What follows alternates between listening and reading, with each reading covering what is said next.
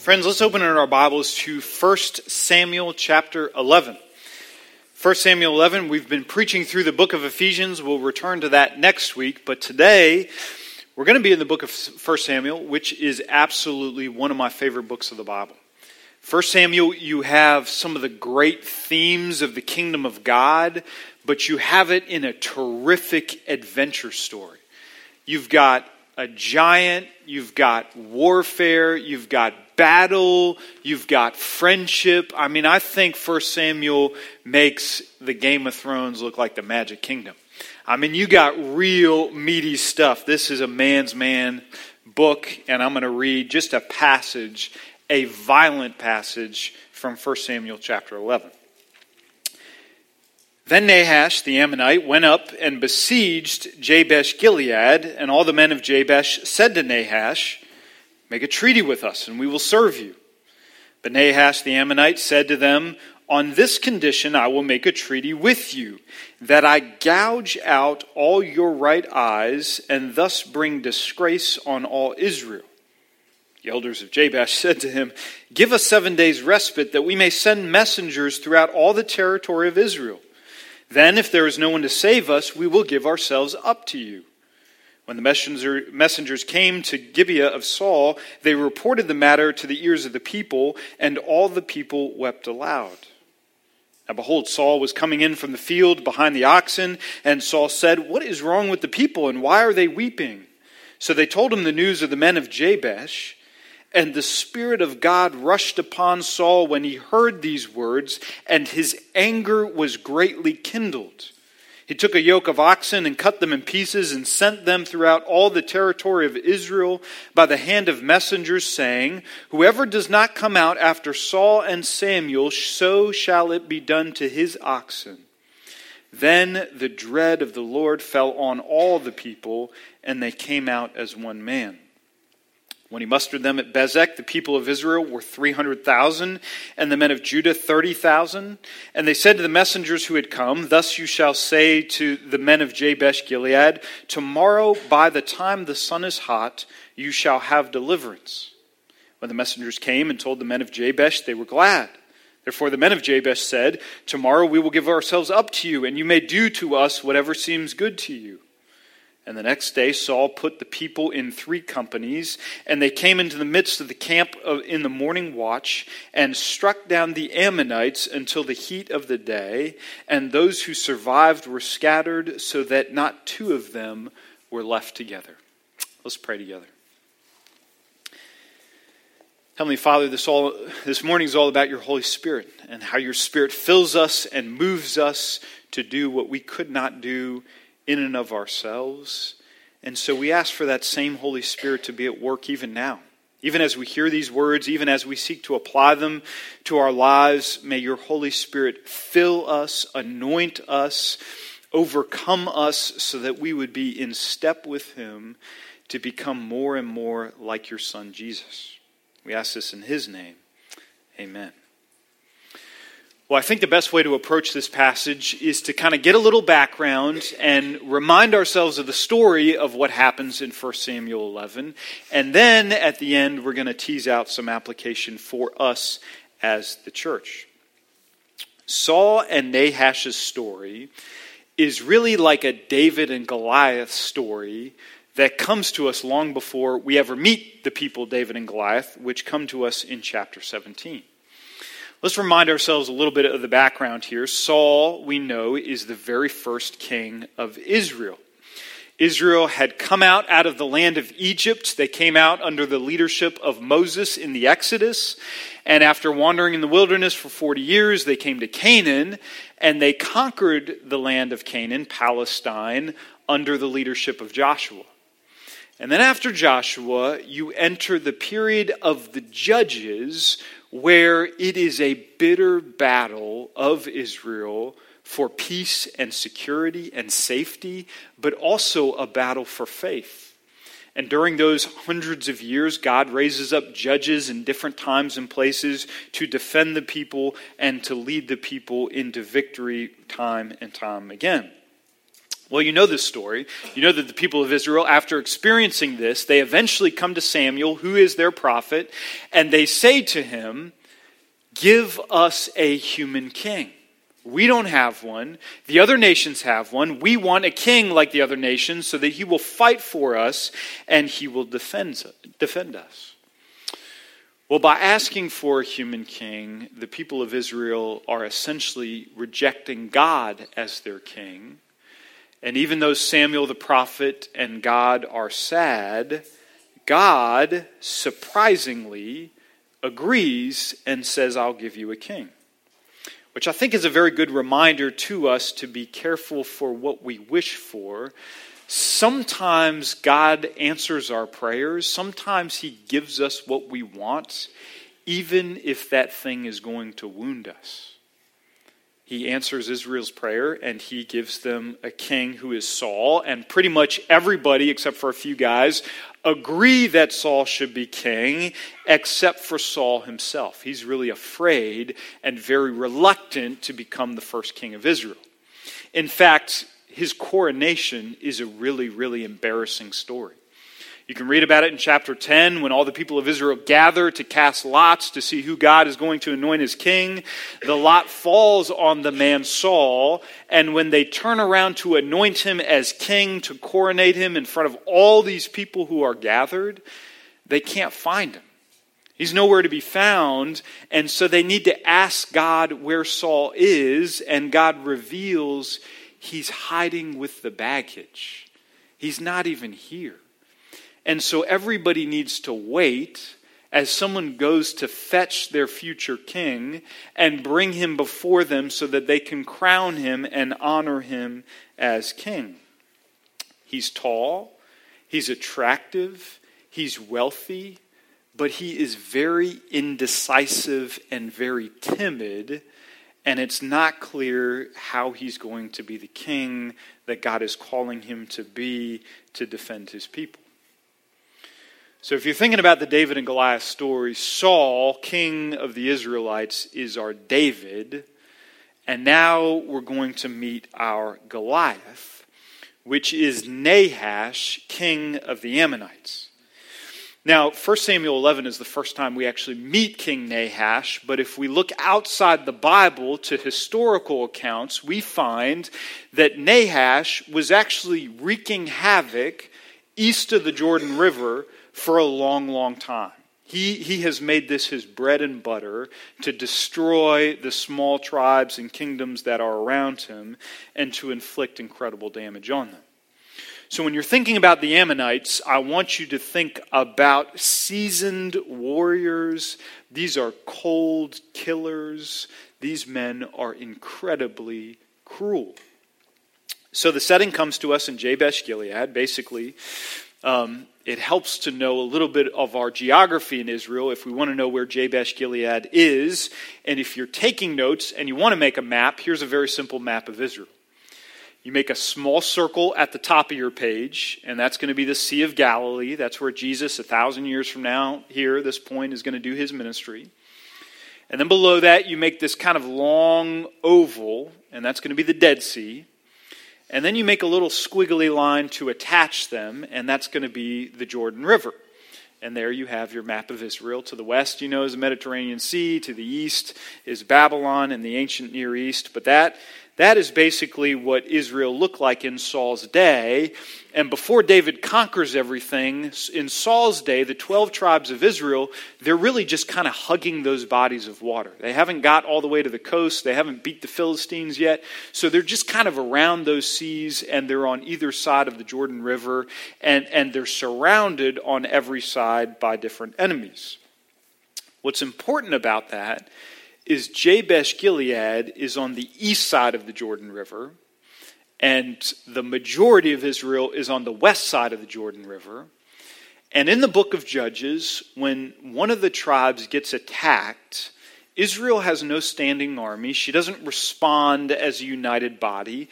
It's almost like every tribe for himself. So if your tribe is being attacked, it's typically just you and the tribes around you that help you with the judge that God has appointed. It's not all Israel coming together. And where that's important is an Israelite will rarely cross the Jordan River to help another Israelite. If you're getting attacked on the east side, that's an east side problem.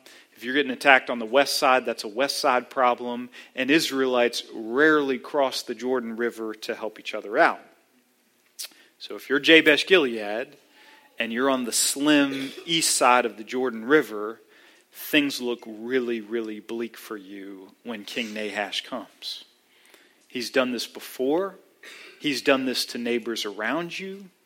And he comes and lays a siege around Jabesh Gilead, and they so understand that they have no way to stand against him, that they immediately agree the moment he shows up, we will be your slaves. We'll just give the city up. We're going to be your slaves, and we don't even have to fight a battle. Now Nahash says to them, okay, we can do that. You can be my slaves, but before you do that, I'm going to take every man of military age and I'm going to gouge out his right eye, which is pretty gruesome. Now, the reason he says that is because a right eye is really important if you're fighting battles. Like if you were holding a shield in your left hand, you're using your right eye dominant to be able to see and swing your sword. Or if you used a bow, you would really be using your right eye to be able to shoot the arrow accurately. So this is a strategic move. I want to gouge out their right eye so they're not effective warriors. But it's also just meant to embarrass them. I want to humiliate you as a city. I don't just want to defeat you. This is like Ohio State, Oregon State. I just want to grind you into the ground so that everybody remembers this day that I did this to you.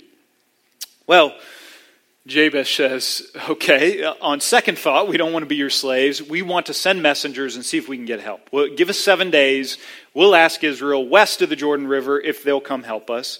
Nahash, he probably already knows nobody is going to come to help you. He already knows that 7 days is not nearly enough time to get an army together to cross the Jordan and help them. So I don't know if this is arrogance. I don't know if he just wants to spare himself a long, expensive siege. But he says, whatever, take your 7 days, go get the help you need, and then you're going to come out and you're going to be my slaves. The messengers, they leave Jabesh Gilead, they cross the Jordan River, and what happens next is so surprising. It is so divine. It is so humanly impossible that it has the Holy Spirit's fingerprints all over this thing. We cannot imagine what God is about to do. The messengers, they cross the Jordan, and they go straight to the city, Gibeah, of their brand new king Saul. Saul, you can understand how kingship is working. He becomes king, but then he immediately goes back to being a farmer. He's just plowing his field, but they tell him what happened. And look at verse 6. I love this verse. Saul hears about this, and the Spirit of God rushed upon Saul when he heard these words, and his anger was greatly kindled. I love that picture of the Holy Spirit. This is not Galatians 5 spiritual fruit of love and joy and peace and patience. The Spirit gives us those very beautiful and lovely and crochet-worthy fruits. This is the spiritual fruit of anger. This is the spiritual, God-given fruit of seething rage for justice. When the Spirit falls on Saul, his first reaction is to get really, really angry. And because he does that, this is now not the Saul that we had met in chapter 9, who's really indecisive about what he should do about finding his donkeys. And this is not the Saul of chapter 10 who is so timid that he is literally hiding in the baggage area from becoming king. This is the Spirit-filled Saul. This is a brand new Saul in God's making. He takes his oxen, these poor guys, he chops them into pieces. He sends the pieces throughout the four corners of Israel, and he sends messengers that say, if you do not join Samuel and I to bring King Nahash to justice, this is what's going to happen to your herd and your flock. No surprise. Verse 7, then the dread of the Lord fell upon all the people, and they came out as one man. The Spirit moves their leader Saul. The Spirit moves the people of Israel to come as one man. And they all gather in this one place west of the Jordan to fight. Now remember, you don't have a standing army here. Israel is not paying taxes. They don't have men who have been through boot camp. These are not soldiers who have done drills before. In fact, most of these guys probably don't have proper weapons. Some of them have swords, some of them have spears, some of them inherited those things, but a lot of these guys, they brought their farm tools. I mean, they brought hammers and pruning hooks. But it doesn't matter. They gather as one man. Saul, he divides them into three companies. He attacks before dawn. He smashes the Ammonite army so that by lunchtime, no two soldiers are standing together. It is such a remarkable, dramatic, unexpected victory at such unlikely odds that Saul can't help but say in verse 13, today the Lord has worked salvation for Israel. That's the only way I can describe what just happened. Today God worked his salvation for our people. What an incredible story to see God move in this people. And I want to get an application from this, and we need to dig in further. But one of the questions I really want to know as we try to make sense of a battle that happened 3,000 years ago and what that means for the church today is, how did Saul do this? I mean, how did he actually pull off this kind of military victory?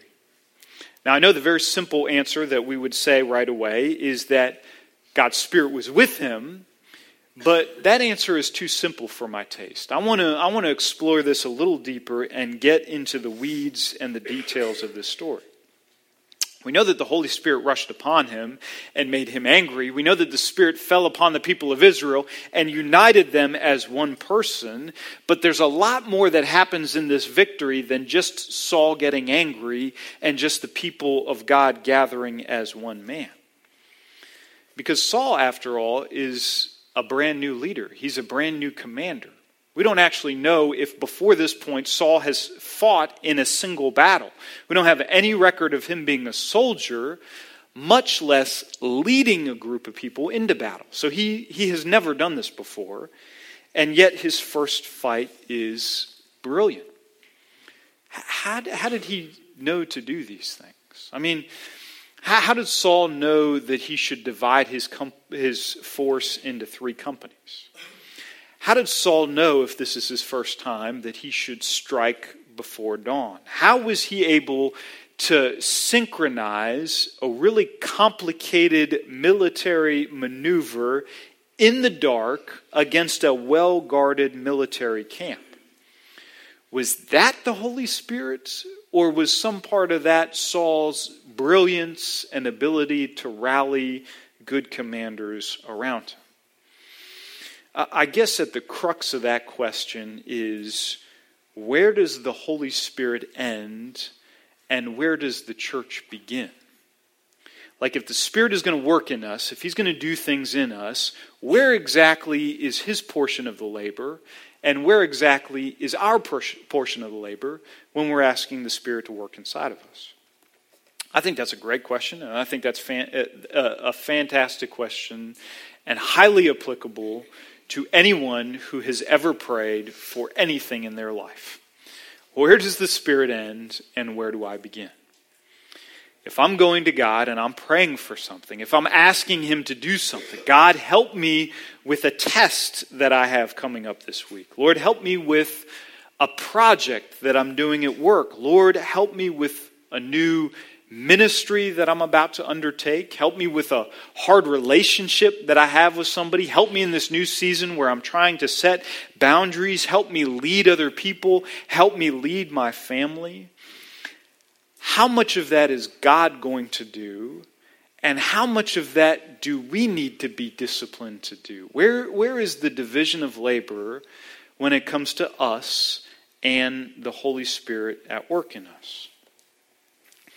Well, I think the very simple answer for today from our text is it actually doesn't really matter that much. As much as I'm dying to know the answer to that, it really doesn't matter.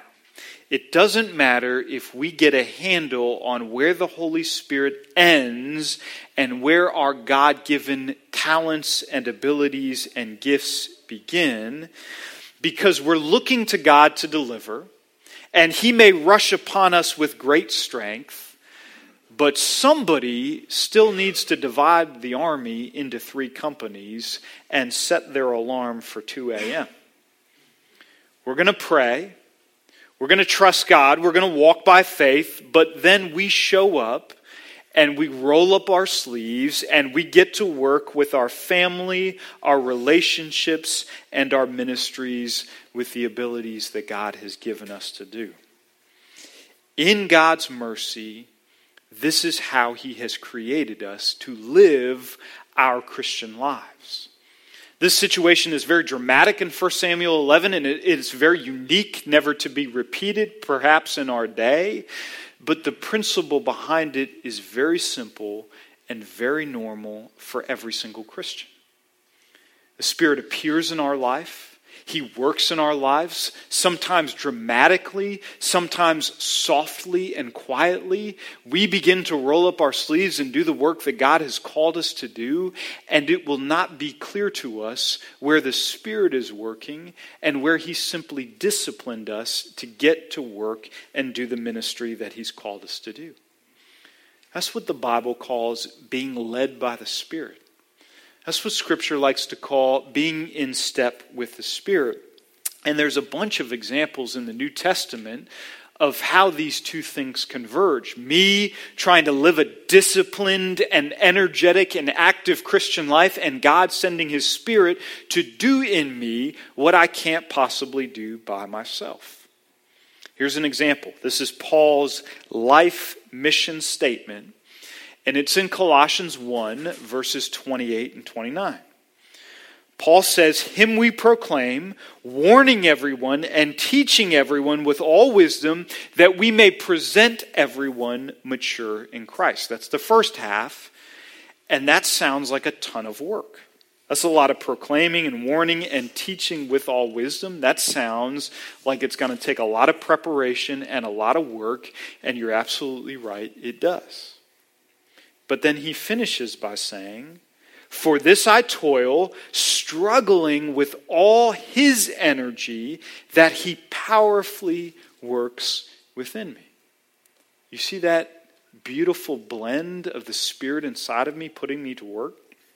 I suspect that if you would have asked the Apostle Paul, okay, when you're standing up in these new cities and new communities and you begin to do this work of proclaiming and warning and teaching so that you can present everyone mature in Christ, that sounds like a ton of preparation. That sounds like a ton of Bible study. That sounds like getting your notes just right. What part of that is you, and what part of that is the Holy Spirit in you? And Paul would have said, yes, that's absolutely right. It is me preparing, and it is the Spirit at work. Think about another passage, Philippians 2, 12 and 13. "Work out your salvation with fear and trembling." Get to work, double down, and work out your salvation with fear and trembling. How? Because it is God who is in you, both to will and to work for His good pleasure. Get to work because God is working.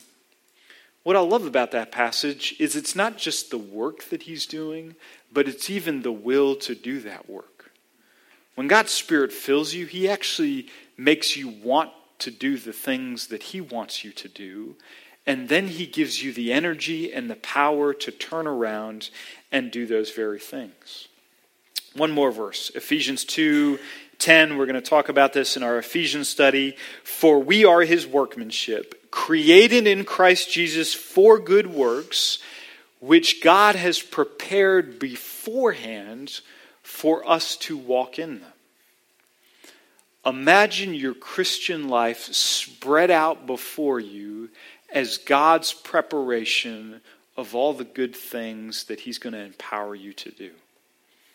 When Saul, perhaps very afraid in his own strength, took his first step across the Jordan River, not actually knowing what was going to happen between this ragtag group of farmers and this seasoned Ammonite army, it was as if God had laid that path before him, the good works that he was going to do by the Holy Spirit's power.